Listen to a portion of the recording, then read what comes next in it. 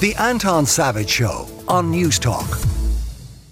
Talking Bradley Cooper and his massive nose, and to do that we're joined by John Fardy, host of Screentime, which has, I believe, this weekend world heavyweight champion and one of the greats, it has to be said, of all time, a very large man who's light on his feet, Tyson Fury. Yeah, indeed. And his wife Paris on their new show At Home with the Furies, where he let the cameras in for 9 episodes. Well, he tried to buy Blackpool Airport and got a second private jet. There's all sorts of stuff in it. The man is a mercurial fellow, but a fascinating guy. What was very strange was, because I did it last week, I'd been watching this show and he's this very obvious beard. He's very bearded when you see him. And he popped up on the screen beside his wife and he'd no beard. And I was like, who's that guy? Like, it took a while I think he thought I was something. Anyway. Screentime, 6 p.m. You got it. Now, Bradley Cooper and his massive nose. Yes. Explain this. He's in the Maestro, which is the Leonard Bernstein story. Yeah, the biopic of sorts, taking a bit of his life, and he's getting into character. So he's chosen from the photos that have emerged to get a prosthetic nose to make him look more Bernstein-esque. Now, the problem with this is Bernstein was Jewish, and you don't need me to tell you there might be a certain stereotype that people of that ethnic, religious, sometimes, rightly or wrongly, it's seen, sometimes have larger noses. So this is very problematic. Now, in Bradley Cooper's defense, the Bernstein family are very much behind his performance and have said he did have a nose shaped like that. So what's the problem? But it is problematic because, I mean, you would have thought Bradley Cooper, who's a smart guy and lives a very kind of clean life. I was with someone who interviewed him once and he couldn't have been a nicer individual and has let go of the Hollywood trappings to a certain extent, as far as I could tell.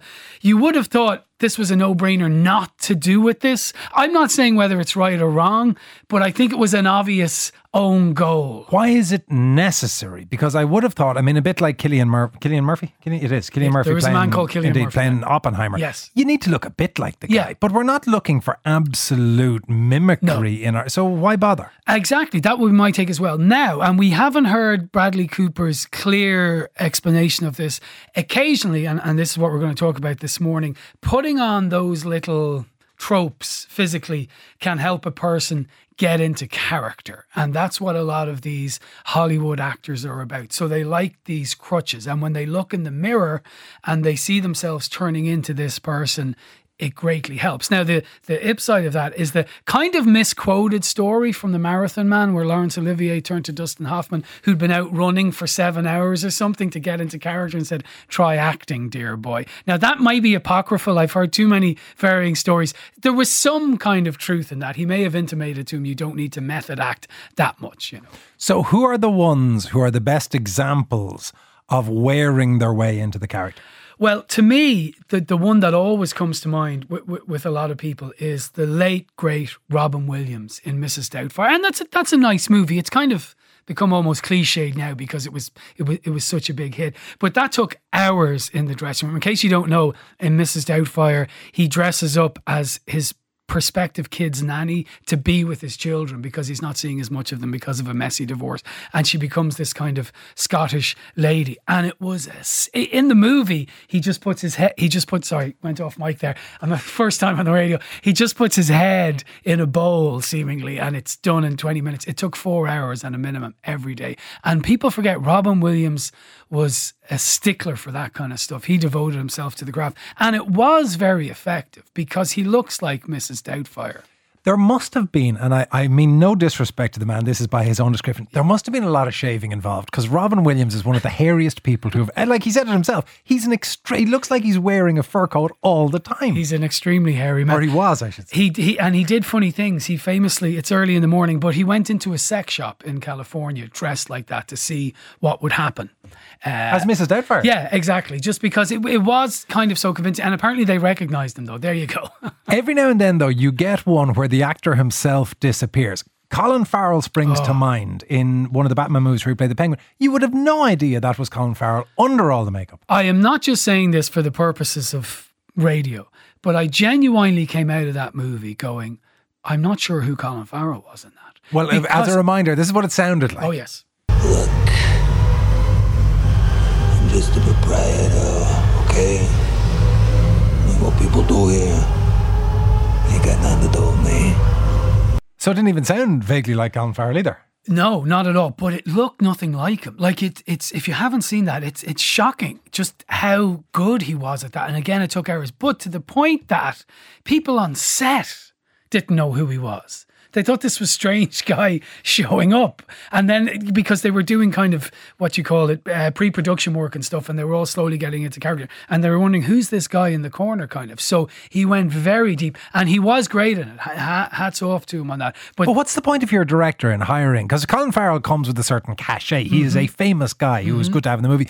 What's the point in having a famous actor and so obscuring their identity that nobody can spot them? Well, you would say that's pure craft in a way, because the fact that he's not that identifiable means he must be doing something, because he nailed it. He was brilliant in it. Plus, actors like to do that kind of thing. I was so good you didn't even know who I was. Even the most notable one, of course, the De Niro transformation for Raging Bull. Yeah. You still knew it was De Niro. No, that's true. That's true. But you know what? It creates a real buzz about the movie. And in every interview, he was asked about that, you know? So I can see the logic in it as well. And I think as well, it's nice for these people. Colin Farrell is a very recognisable person at this stage. It is nice for these people to disappear occasionally, you know?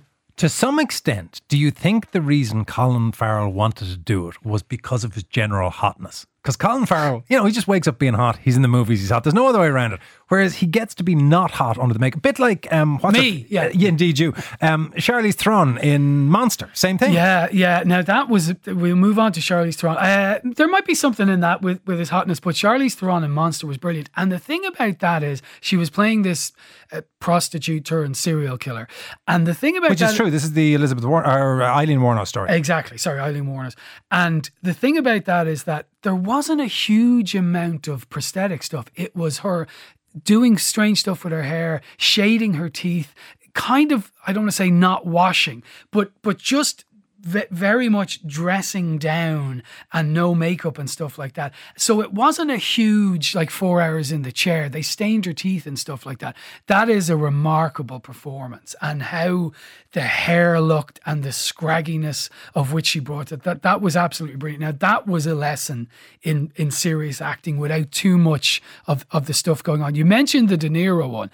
That was to the point of, we're talking about Raging Bull, where he played Jake LaMotta. And he gained, I think it was 3 stone or 4 stone.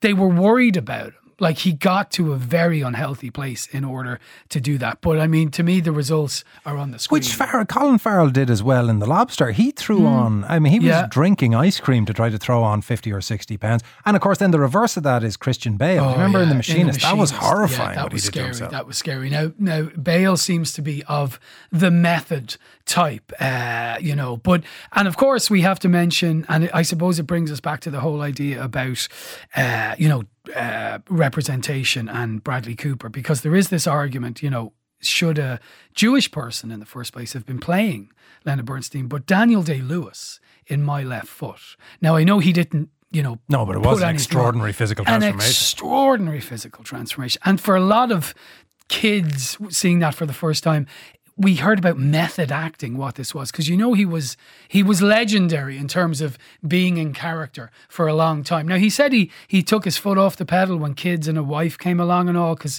you know, it's hard to be that guy if you're being daddy as well. But he was remarkable. But in this day and age, there would be an argument made, should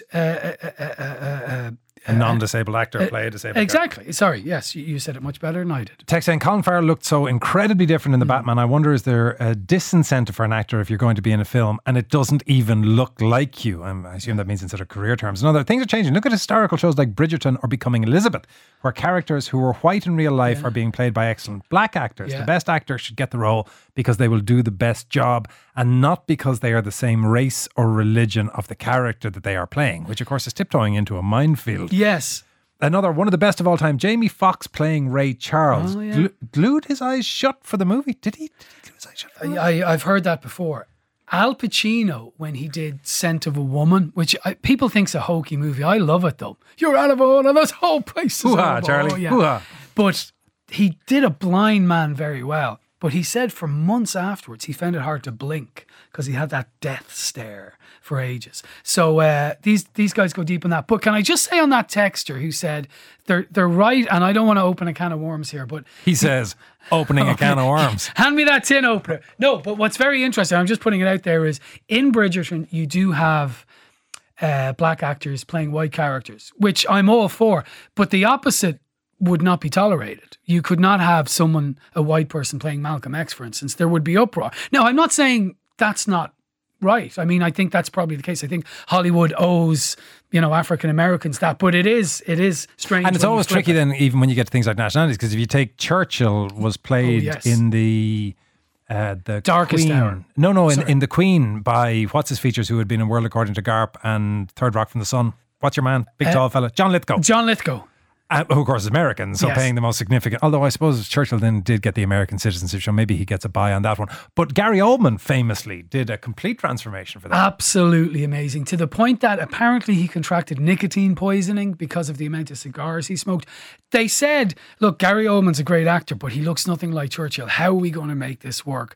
And by God, did they make it work, because he is Churchillian in every sense of that word when you see him. There's nothing patriotic in fighting to the end. Now is the time to negotiate. When will the lesson be learned? You cannot reason with a tiger when your head is in its mouth. I take full responsibility. Really? Really? Yes, sir. It is the reason I sit in this chair. He did the accent well as well. Is it any good? Oh, The Darkest Hour. Yeah, I think so. I think it's great. He won an Oscar for it. Yeah, no, I think it's a really good movie. Just for his performance alone. It's absolutely wonderful. Before I let you go, have you any tattoos? I don't know. Ever tempted? I'm unadorned. Yeah, me and my wife were talking about something a while ago that we'd both get the same. Well, that sounds a bit low. I don't have any tattoos. Okay. I don't have any tattoos. Would that Nothing I had more weird. time to explore that one. John, thank you so much, and we look forward to hearing you and Tyson Fury this evening on Screentime at 6 p.m. The Anton Savage Show, Saturday morning at 9 on News Talk.